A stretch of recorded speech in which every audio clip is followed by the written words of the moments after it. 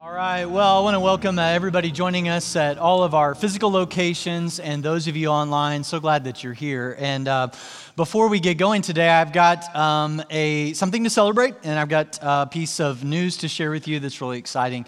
But before I do that, I'd like to pray. I'd like to just offer a pastoral prayer over all of us, those of you in one of our auditoriums, those of you maybe in your living rooms right now. Because obviously we've come through just another just challenging, difficult, divisive week that just reminds us of everything that is broken in ourselves and in this world. And right now, regardless, I know that one thing I do know is that maybe all of us see what happened this last week in the Capitol through a certain set of lenses. We have our opinions about it. I've got my opinions about it, and yet I'm not up here to tell you what my opinions are, because who really cares? What I do want to do is I want to just encourage us to lift our eyes heavenward.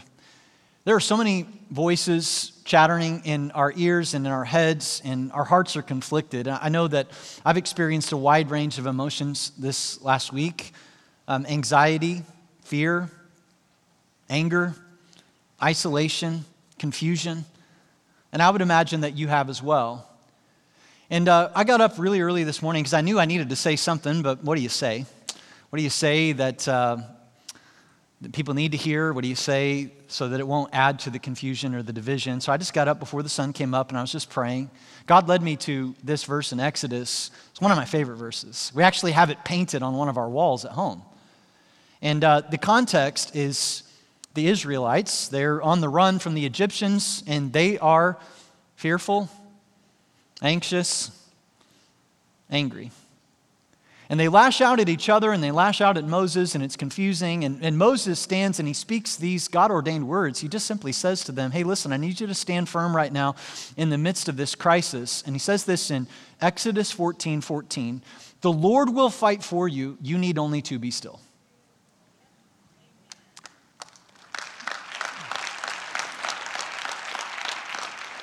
And I think that right now, could I just implore all of us, this has nothing to do with politics. It has nothing to do with opinions. It has everything to do with where are we looking and what are we listening to. Can I just implore you right now to just figuratively and literally lay your weapons down? Right now, for this moment and in this space, we've had this entire week in front of us in which there's all kinds of confusion and all kinds of things coming our way. Could we lay our weapons down and could we just take a deep breath? I want to remind us of what we've been saying around here for years, and we often forget when we're in seasons like this. God is in control of who is in control. That He is sovereign over kings and kingdoms, even to this day, even if it doesn't match our particular political persuasions. And so we recognize that government has its place, but it is not our Savior. It never has been, it never will be. Jesus alone is. He desires that space in our lives. And so could I just pray and lift our eyes heavenward? Father, we come to you right now after another week of just emotion, division, and confusion. And many of us are pent up, we're angry, we're fearful, we're stressed, we're confused. We're anxious. And so, God, I pray that we could take those words from Moses to the Israelites that apply just as much to us today, that we would stand firm and that we would trust that you would fight for us. We only need to be still. That doesn't mean passive. That doesn't mean that we don't have convictions. It doesn't mean we're not passionate. It means we recognize that the battle is yours alone. You've asked us to be faithful. You've asked us to be compassionate. You've asked us to be on mission. And so, God, I pray that you would help us. Like, if we miss this moment as your followers, we miss it all. Right now is the moment when we stand firm and we represent you well to a watching world. And so I pray that in the midst of the division, you would unify us. People from both sides of the aisles, people that see things very differently, we'd be unified in the person of Jesus Christ and keep our eyes fixed on you. We ask this in Jesus' name, and in unity we say, amen. Hey, thank you for that. Hey, if I could switch gears, I got something to celebrate today. Our North Campus turns 5 years old this weekend. So could we give it up for our North Campus? Make some noise for them. I got a text message just during the worship time. There's a picture of North. They said it was a packed house, pandemic packed. And so we just want to say happy birthday to the North Campus. You know, when we went multi-site, the North was the very first campus that we launched. It was a brand new thing for our church. And 300 brave souls said, we'll go. And they went, they did portable setup and tear down in a middle school, and since then we've moved them into a permanent location. That 300 has grown to nearly 2,000 that call the North Campus their home, and so love you guys. Over the last 5 years, you've had like 350 baptisms, all kinds of people into groups doing so much good in the Carmel community. Bart Shaw, the campus pastor, your whole team, we love you guys. Way to go. Can't wait to see what God's going to do in the next 5. Then another piece of information I want to share with you before we jump in. Our West Campus, meeting in the Avon area, has been going since August 2017, and they have been in a middle school, portable setup and tear down since then, which leads me to say that they are our grittiest campus, all right? They have been setting up and tearing down since August of 2017, and they've done it with a Christ-like attitude. They've been so joyful, and God's really had his hand on campus pastor David Cupp, their whole team out there, and we've been actively searching for a permanent location for them. We're not fixated on buildings. Buildings are just a tool. And so we've been looking for them. We thought we had some land secured that we were going to build a facility for them. But over the course of the last 12 to 18 months, it kind of seems as if God has been closing some doors on that. One thing that we've learned for sure is that when God seems to close a door, don't try to force it open. We make a big mess of things. And so we've just tried to listen to that, even as disappointed as we were. David Cupp has been a part of all that process. We had a team of people looking. And here's one of the things that we discovered, and one of the things why we believe God closed the door. If I could show you a map. This is the current portable location of our West Campus in Avon. These blue circles are where the primary bulks of our people are coming from to that location. So you can see a lot of it is to the south. And so we've been searching for a location maybe sort of centralized to this area. And we found a former Marsh grocery store in Plainfield. I'm really excited to share with you that we've purchased that facility for our West Campus. And so it is, if we could go to the next slide, this is where that Marsh campus is. It is in a great location. It's less than a mile from I-70. You got 267 and 40. It's just going to be a great centralized location. We believe that it's better than the piece of property that we were looking before. So West, hold on, man. All right, thank you for your patience. And the timeline on this is hopefully we'll get you moved in sometime in 2022, Lord willing. All right. Well, if you are just now joining us, we are in week number 2 of this series that we started last week called Atomic Habits. If you missed last week, you can jump online sometime later today or tomorrow and get caught up on that because these messages work like building blocks. They build one upon the other.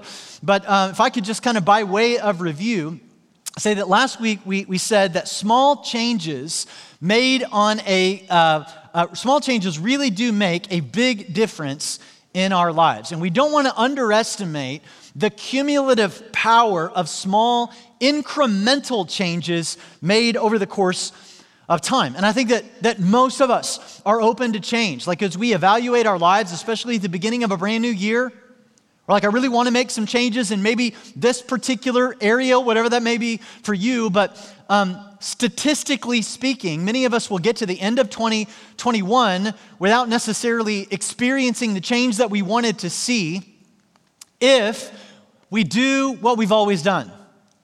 And so we need to make some sort of an adjustment, some sort of a change. Last week I said that most of us hope that this year is going to be better than last year. We said hope is a great place to start, but it is not an effective strategy.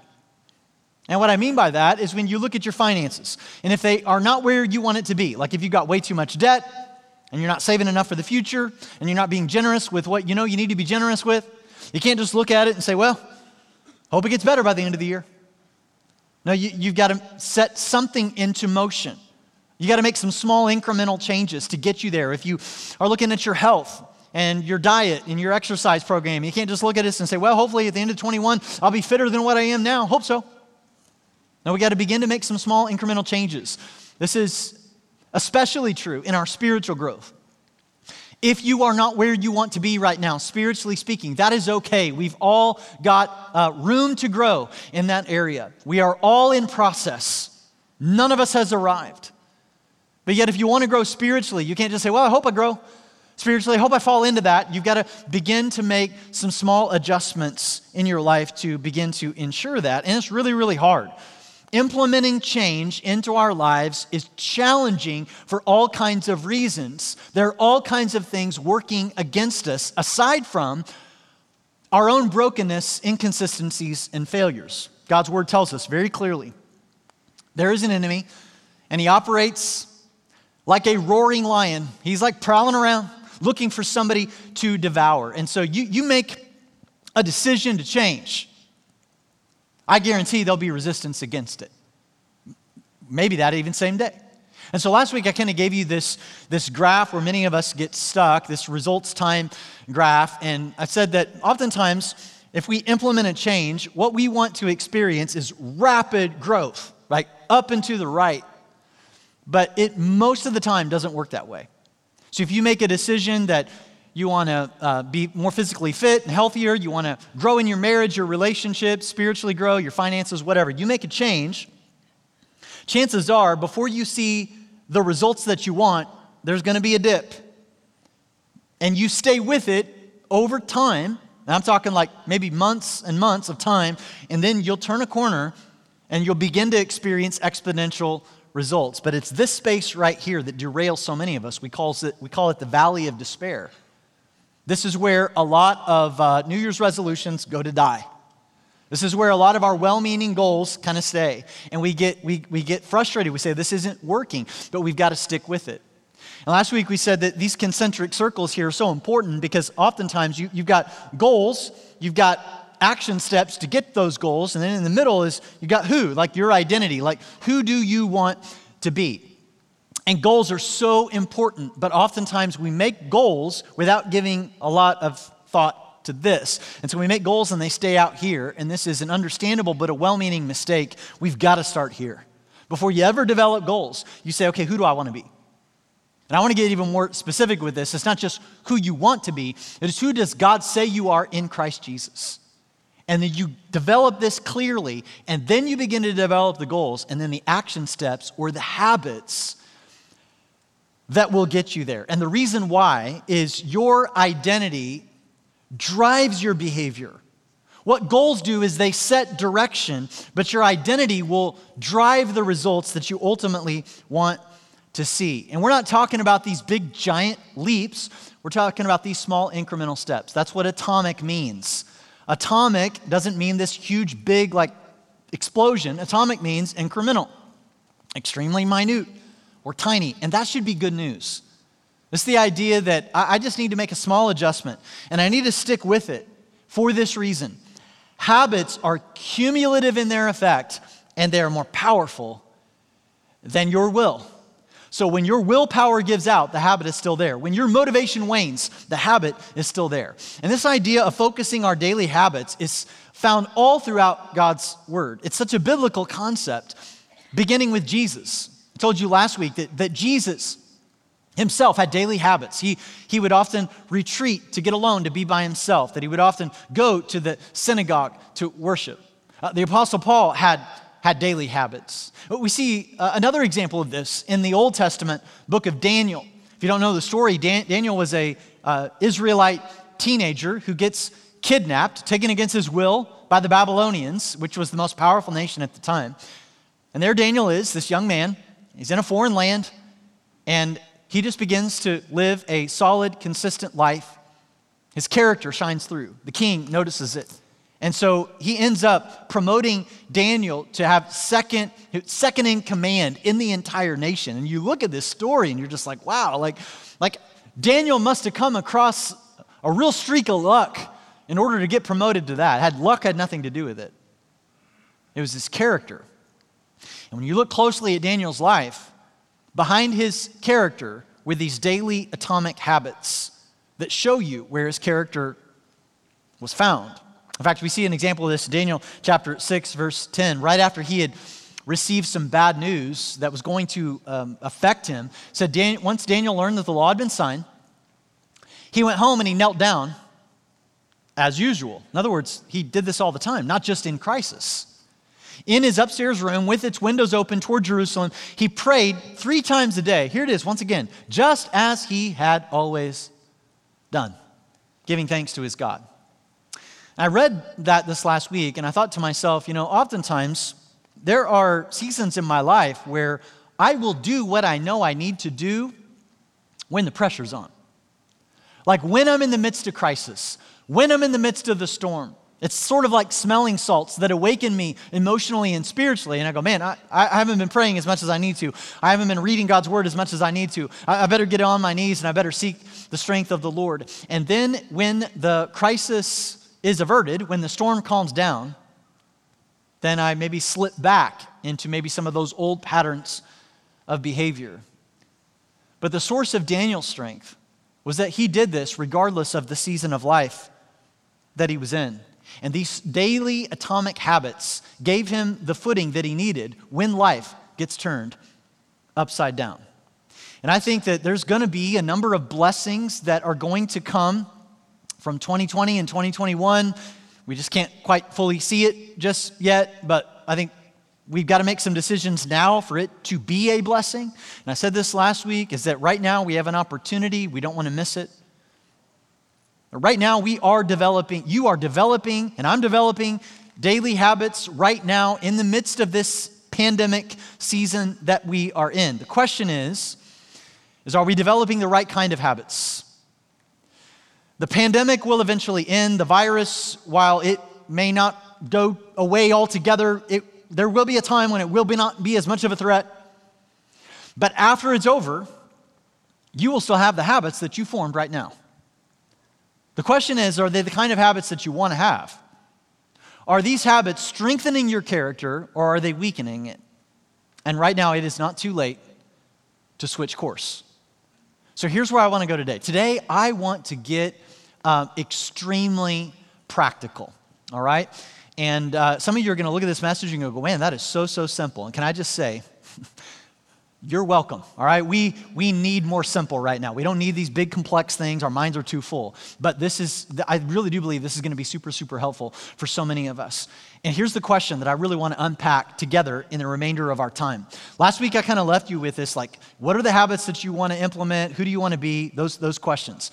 And maybe you've thought about it a little bit. Maybe you formulated some habits that you want to develop. But here's the question. Based on who you want to be, all right, your identity, who God says you are in Jesus, what are this is so important, 1 to 2 new habits you'd like to start this year? And I know that there's some of you that are like type A, hard driver, get her done kind of people. Like 1 to 2? Give me 25, right? And can I just say, hey, thank you so much, for your productivity. 1 to 2. What's the 1 or 2 atomic habits that you want to develop and implement and stick to all the way through to the end of this year? Because that's the goal here. How can you develop these habits that'll stick? So if you're taking notes, you want to take a picture of the message on the screen, you can do that. I just want to get super practical. Here's what you do. When you're developing 1 to 2 atomic habits, the first thing is you have got to make it clear. You have got to be so clear. You cannot be vague in this. There was a research project done back in 2001. The British researchers took about 250 people that said they all wanted to exercise and work out at the beginning of the year. They separated them into 3 groups. The first group, they just said, hey, work out. It's every day. Just do it. See what the results are in a few months. Second group, they said work out every day, but add some motivation to your workout. Right? Get some exercise magazines, look at pictures of really fit people, get some headphones and listen to whatever music pumps you up, add some motivation to it. The third group, they said, hey, just pick a time and a place where you're going to work out. And then they came back and tracked the results a few months later. Out of those 3 groups, who do you think had the best results? Well, the first 2 groups, the ones that just worked out and those who added motivation to their workout, about 35 to 38% of them hit their goal. In other words, motivation, while it may get you out of the starting blocks, doesn't carry you through the finish line. The third group, though, astoundingly, 91% of them were still exercising and working out months and months later. And here was the difference. They specified this. They said, I will exercise each week on this day at this time in this place. I know, super boring, isn't it? Not really all that motivating. Super clear. And clarity trumps motivation every single time. The two most common triggers for habit formation are time and location. So if, for example, if you say, you know what, I really, really want to read God's word this year, the most effective way in which to implement that habit is to pick a time and a location in which you're going to do it. And here's why. Do you know that we have over 11 million sensory receptors? Well, what is that? Well, that's all of your sight, sound, touch, smell, all these things that really, what they do is they trigger a response. And so when you smell some food, it triggers you to want to eat it. Did you know that out of those 11 million sensory receptors, nearly 10 million of them are dedicated to vision and sight? And so actually what we see determines a lot about the habits that we develop. Grocery stores know this. Items that are at eye level sell way better than items that are above or below. And so the ones they really want to sell, they'll put it right at eye level. I don't know how many times I go to Costco or I go to Meijer and I come out of there with all the stuff that my wife didn't send me there to buy. And it wasn't on my list. It was just what I saw. It's like, oh man, I need that. Didn't need that. Maybe my favorite illustration of this is back in 1990, there was an airport in Amsterdam, and the men's restrooms were just an absolute mess, right? What can I say? Guys are messy. And they were trying to figure out what to do. They'd done a number of different things. It wasn't working. And so they decided to try a little experiment, and they put a sticker of a fly inside of the urinals. I don't know if we have a picture of that or not, or if, there we go. I don't know if any of you have seen this in a urinal ever, and you wonder, like, what is that for? This was part of the experiment back in this is a real thing, by the way. And the idea was this would give men something to aim at. And it worked, all right? At the end of the first year in which they implemented this, they reduced their cleanup costs by 10%. Some of you ladies right now are going, can we buy those for home? Like, can we put a little fly sticker in the toilet at home? Maybe you need to try it. You see, we are visual beings. Can I say that small changes in what you see can lead to big changes in what you do? And we see this all throughout God's word. God is a very visual God. I think that's the reason why he gave us 10 million visual sensory receptors. So God gave us a rainbow to get us into the habit of trusting him in the midst of the storm. Jesus gave us communion, this bread and this wine. He said, hey, this represents my body and my blood. Why do we need something tangible? Why do we need something to hold and to look at and to taste? Well, Jesus knows we're visual beings. He says, hey, I want to get you to get into the habit of remembering what I've done for you. And so I've gave you this tangible example to look at. In the Old Testament, we see that God really wanted his word, his law, to get into people's heads and hearts on a consistent basis. And so they developed what was called these phylacteries. And a phylactery was like this leather box, and it contained God's laws. And they were to wear them and to keep them visual in front of them.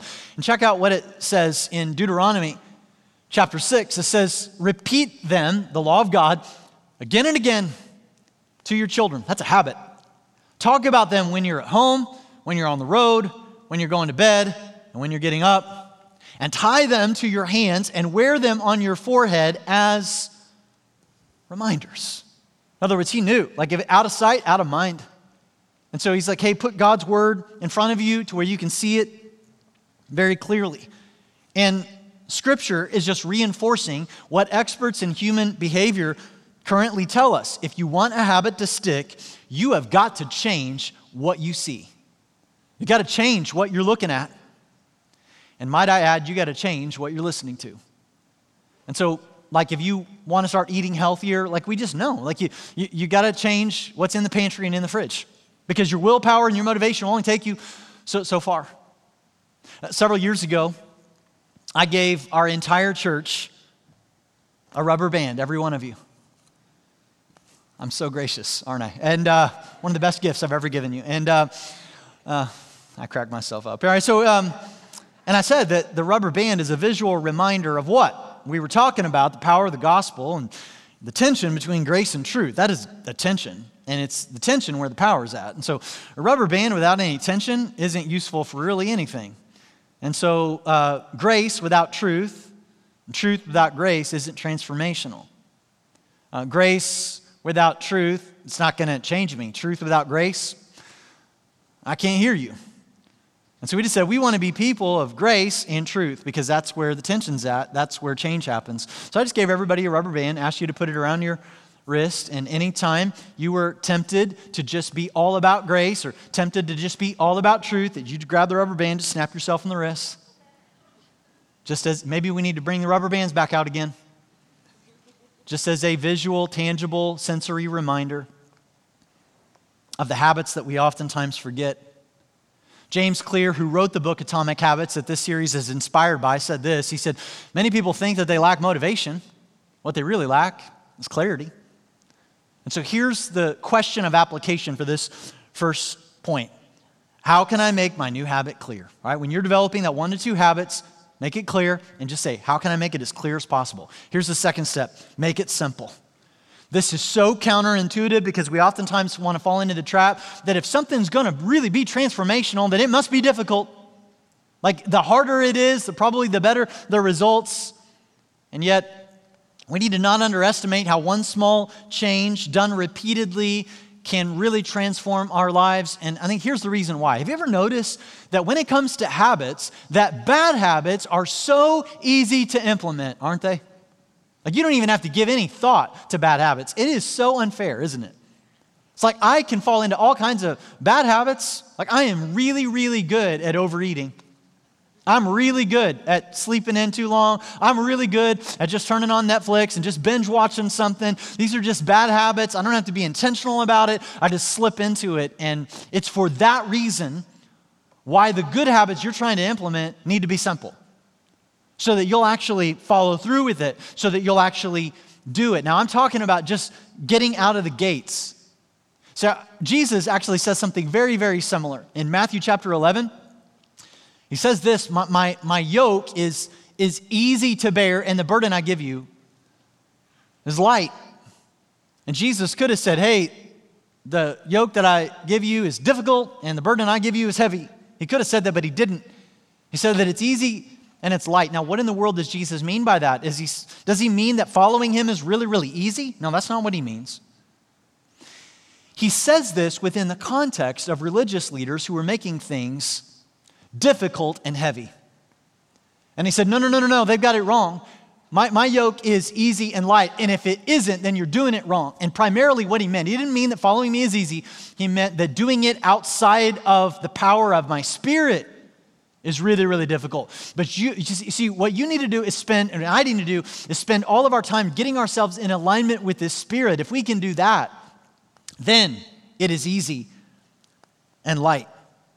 And so we've got to start with these small atomic habits. Keep in mind, once again, what atomic means. Incremental, extremely minute, and tiny. And so if your 1 to 2 habits that you want to develop is, let's just say it's engaging in God's Word, don't do this. And you haven't been in it for a while, don't say, hey, I am going to read the Bible 1 hour a day. No, you won't. All right, so don't even go there. All right, so how about you just say 10 minutes a day, 5 minutes a day. I'm not much of a reader. Okay, good. There's apps where somebody will actually read the Bible to you in whatever accent you want. Mine is British because it sounds so much more sophisticated. All right, if you say I'm gonna diet and exercise. And you know what? I'm going to cut out all sugar and all bread and all dairy and all fun. Just cut it all out. No, you won't. All right, why don't you start with a small incremental step? I'm going to work out for 3 hours a day. No, you won't. Like, how about just 20 minutes of movement? All right, let's just start there. You see, life change doesn't happen when we do something complicated occasionally, but when we do something simple consistently.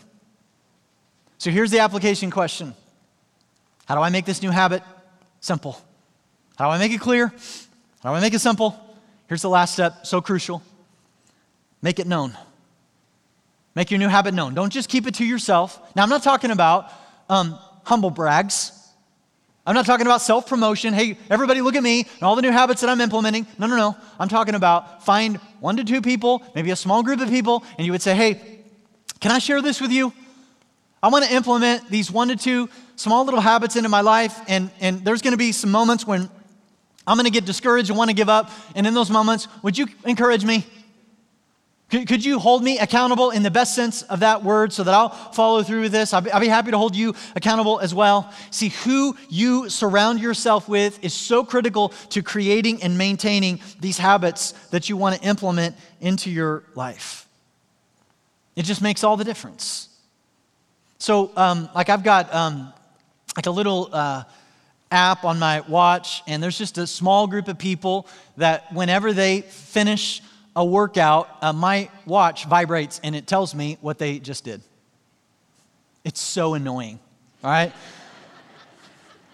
But at the same time, it's motivating. I go, oh man, they've already exercised today. I need to do it. And all it is just a simple reminder, simple accountability, simple mutual encouragement to say, you know what, I need to move today. It is the reason why every 7 days we do this. If you notice, those of you that tune in or attend on a regular basis, we don't alter a whole lot of what we do. We sing 3 songs and somebody comes up, kind of hypes us up. Somebody gets up here and teaches 30, 35 minutes. Some weeks it's good, some weeks not so good. And then we sing another song and we leave about an hour. And what's that all about? Why do we do that every week? And it's not because God's in heaven putting stars on your attendance charts. We do it for the same exact reason why we eat a meal every day. Because I get depleted and I need the nutrition. I don't know about you, but at the end of 7 days, I'm pretty depleted, especially right now. And I'm running on fumes, and I need some hope, and I need some help, and I need some direction from God, and I need to be encouraged, and I need to encourage others. See, so much of the time, we think about church solely out of what can I get out of it, and yet, can I tell you that there are other people who need you? There are other people who need your encouragement, that need your prayers, that need your smile.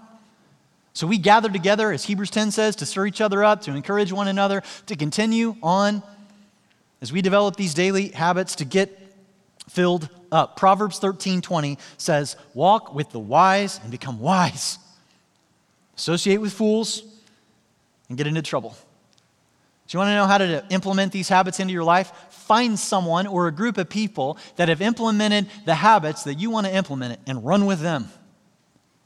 And I guarantee it's going to help. So here's the question of application.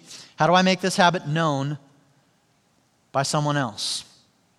So those are the 3 steps, super practical. How do I make it clear? How do I make it simple? How do I make it known? But I want to conclude with this. Did you know that there's actually certain habits that are not created equal? There's certain habits that actually affect other areas of our life that have nothing to do necessarily with the habit that we've made itself. And what I mean by that is it's called a keystone habit. Let me give you this definition. A keystone habit is a small habit that you introduce into your routine that ends up improving many other areas of your life. It spills out into other areas, a keystone habit. The 1 to 2 habits you need to develop this year, one of them needs to be a keystone habit because it'll be exponential in its impact. So let me give you some examples of a keystone habit. One keystone habit is eating dinner together as a family around the table. If you're not married, don't have kids, then it's maybe getting together with friends or roommates, and you just get around the table and you eat dinner together. And all the social science says that we are healthier human beings emotionally and spiritually when we do that. If you've got a family at home, kids who are part of a family that eat together on a nightly basis or as many nights as you can, statistically, those kids will have better homework skills, higher grades, greater emotional health, and more confidence. Eat together every night. It's a keystone habit. One keystone habit is exercise. And people who exercise, they sleep better, they eat better, their stress levels generally go down. It's a keystone habit. Affects every area of your life. 1 Timothy chapter 4, verse 8 says, physical training is good. Training for godliness is much better, promising benefits in this life and in the life to come. So I want us to think about habits like training. They are training us for godliness. So what if there was one keystone habit that we could implement at the beginning of this year that it could affect other areas of our lives? I was thinking about that this last week, and I thought, every single one of us, me included, right now we are in this season where we really need direction because there's so much confusion and division. And I know somebody needs to hear this today. Right now, there's somebody, and you're sitting there, and you're thinking, I really need to hear from God. I don't even know if I fully believe in him, but if he's there, I need to hear from him. And God, what's the purpose of my life? And God, what's the purpose for this season that we're in? And God, what's going on in this world? And then maybe at a more personal level, maybe you've got some key decisions to make in your life. And you're like, God, I'm really wrestling with this depression that I've been going through. God, when am I going to see the light again? When am I going to emerge from it? God, I'm kind of coming to a dead end at work. I don't really know if this is what I should be doing. So God, should I stay in this job or should I go and do a different job? I don't really know. What's your will for me? God, should we move here or should we move there? God, should I date them or dump them? I don't really know. God, should I get a cat or a dog? Don't ask God that. Don't spend any time asking him that. We all know you need to get a dog. That's just, it's in God's word spelled out. I am joking, so do not email me. Just relax, all right? We love cats. We love cat people too. It's just a joke, all right?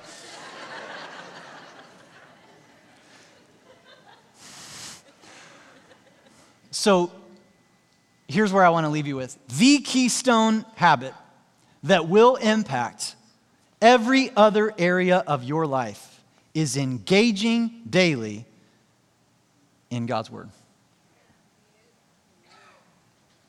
I didn't think I'd get applause for that.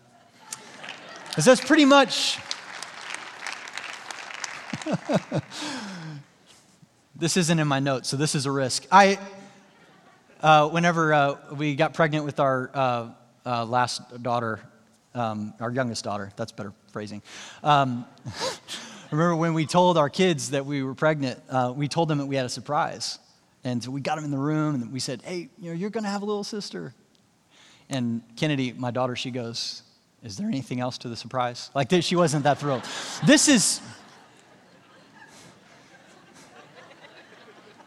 This reminds me of that. Guys, I'm kind of building up to this. I'm like, hey, the keystone habit, right? Buckle up, take notes, is daily engaging in God's word. And you're sitting there going, is there anything more to that? Really, Aaron? You spent all week on this? Notice I said engaging, not reading. Engaging. There is a difference.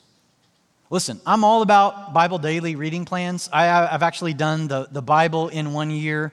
Here's the challenge that I found is I found myself getting behind a few days and I was trying to get through it. And I think I missed the voice of God on days I really needed to hear. Engaging in God's word. Now, those of you this is about as exciting as me saying, hey, this will totally change your health. Eat your Brussels sprouts. And you're like, oh, that is not exciting at all. And I know some of you probably feel a little bit that way. And maybe you've heard messages on this. You've had people tell you need to do it. And maybe you've even tried it. and you didn't think it changed anything. I want to show you that there's been a couple of studies done on this. It's really amazing. There was a study called a Reveal study done several years ago. They took 400,000 people in all 50 states, and they tracked them over a period of years, and they wanted to know what is the one thing that you did that was that propelled you in your spiritual growth. And they looked at everything. They looked at church attendance. They looked at serving other people. They looked at mission trip, all the stuff that you would think would grow you spiritually. The number one thing, it was 2 times more catalytic than anything else, was those who daily engaged in God's word. The Center for Bible Engagement did a similar study. They found those who engaged in the Bible at least 4 times a week. Listen to this. They were 30% less lonely, 32% less destructive thoughts, 228% more likely to share their faith, 62% less alcohol abuse, 59% less porn use, 45% less gambling. It is the keystone habit that affects other areas of your life. Now, there is oftentimes a gap between people's interest in reading the Bible and then actually doing it. What I mean is that I would say that probably the vast majority of those listening to this would say, man, that sounds good. Like, I want to read God's word more consistently. But those of us who will actually do it, far fewer. And I've learned from personal observation and experience this right here. I think this is the reason why we don't. The 2 biggest barriers to Bible engagement is the Bible is too big and I don't know where to start. Would that be true for you? Man, it's just so complicated. I don't know what I'm reading. It just seems so confusing. Like Aaron, I tried to start reading, and I started reading this book called Lamentations. Could I say that might be part of the problem? Don't get me wrong. Lamentations is equally the inspired word of God. Maybe not the best place to start. Maybe the best place to start is Proverbs. Just wisdom literature. It's like your own personal coach. 31 of them. You can read a new one a day during the whole month. Start in the Gospel of John. Start in the Psalms. Start small. Listen, you're not just reading it to get through it. I would say, even if you just limit it to say, let me just read 10 verses, and here's what you change. Before you read, you say, God, I need to hear from you today. Would you please speak? Would you give me some direction for my life? And then you just read maybe 10 simple verses and then set it down and be quiet. And in the still small voice, see if God might provide some direction for your life. Some of you are like, well, Aaron, I just don't read. I start to read and my mind wanders. This is the great thing about technology. You can download an app and it will actually read it for you. When you're in the car, wherever you might, you go for a walk and just have it read it for you and say, God, please speak. I need to hear from you in my life right now. And so let me just give you 3 really practical handles here if you're struggling. First of all, maybe go to tbcc.org/DBR, our daily Bible reading, sign up. We will email you a passage you can read every day. That's just maybe one small little step that you can make. Here's another one. I've actually talked about this book before, Core 52, and it is a 15-minute daily guide to build your Bible IQ in a year. This is written by a friend of mine. It is excellent. And I know a number of you have it. You can go on Amazon and get it. This will actually help you just get familiar with what you're reading in God's Word. And one more that I'll give you is just the YouVersion Bible app. You can find this, download it where you get your apps, and it'll read it to you. There's all kinds of Bible reading plans. You got every translation that's on there. It's like right there in front of you. Here's what I might recommend. Clear all the apps off your home screen. Just put this there. At least for a month and see. Because here's what I'm wondering. Many of us, when we've got a little extra time, we click on maybe the Facebook or the social media app and we scroll when we should be engaging. And man, if you're reading or listening to all of the stuff, all the talking heads on social media and not spending enough time hearing from God, and you're not experiencing peace, you're filled with anxiety, you're filled with rage. Now, maybe you know why. because he is the Prince of Peace. And if you're all bent up out of shape about what's going on in the world and all the fear, could you, I'm not saying that you need to delete social media for good, but maybe you need to take a break. You just need to silence it and say, okay, everybody shut up but Jesus. Everybody be quiet. I don't care about your opinion. I don't care about what you heard. I don't care about what your uncle who said this, who works for this organization over here. God, I desperately need to hear from you because I'm all twisted up. And I'm anxious and I'm fearful and I'm angry and relationships have ended. And I need to hear from you. That's what I'm talking about. God said, we say, God, I need to hear from you. And God's like, I've spoken. It is like right there in your hands. Like all you need to do is listen. You need to clear the deck and listen. Because he is speaking. He is speaking. Psalm 119, one of my favorite passages, says this in verse 105. Your word, talking about God's word, the Bible, is a lamp to guide my feet and a light for my path. That is the purpose of God's word. God's word is not a history book. It's not a science book. God's word is not an equation, like you do this and you'll equal this. I've heard all the cute little acronyms. Bible, B-I-B-L-E, basic instructions before leaving earth. It's cute. Not accurate. At least not what that says. What does it say? It's a lamp to guide my feet and a light for my path. Light comes to us in different forms. The psalmist chooses to use this descriptive word of lamp. It's like a lantern you go hiking with. If you've ever been hiking in the middle of the night, the lantern helps you, but the lantern only illuminates the steps right in front of you. Not the path all the way to the end. I don't know about you, that frustrates me sometimes because what I want is God's word to act like a spotlight. That God just show me the whole path. Bring up the house lights, God, so that I can see clearly everywhere. And God goes, no, just a lamp. That's what you need. And so right now, in the midst of all this darkness, God's word is the lamp. The question is, are you using it? And he says, it's a lamp. It gives you just enough light to take the next step that you need right in front of you. So can I encourage you, maybe here's the challenge right now for maybe the next week. Can we just get off social media? And some of you are like, no, I can't do it. I got to do it for my job. Okay, I get it.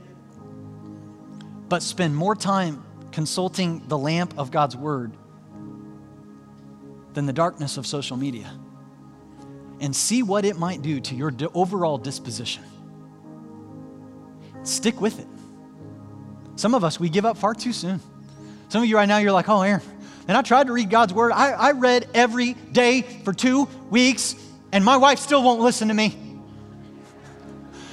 Bro, that's not how it works. I've read every single day, and my problems are still there. Yeah, he didn't say take your problems away. He said he would illuminate the next step that you need to take. It is the keystone habit, the thing that affects every other thing. And it's right there in front of us. The question is, are we using it and are we listening? Father, we come to you right now. And we're hurting. And we're afraid. And we're stressed. And so because of that, we have a tendency to make the mess that we are in messier. And so we lash out. And we demonize other people that have a different opinion than what we have. And we just live in the echo chamber. Rather than being people who grow in empathy and compassion, rather than being people who demonstrate the fruits of the Spirit found in Galatians, love, joy, peace, patience, kindness, goodness, gentleness, faithfulness, self-control. Sadly, God, that's not describing very many of us right now. And so, God, would you give us the courage and the strength to just shut down all the voices so that we can listen clearly to yours.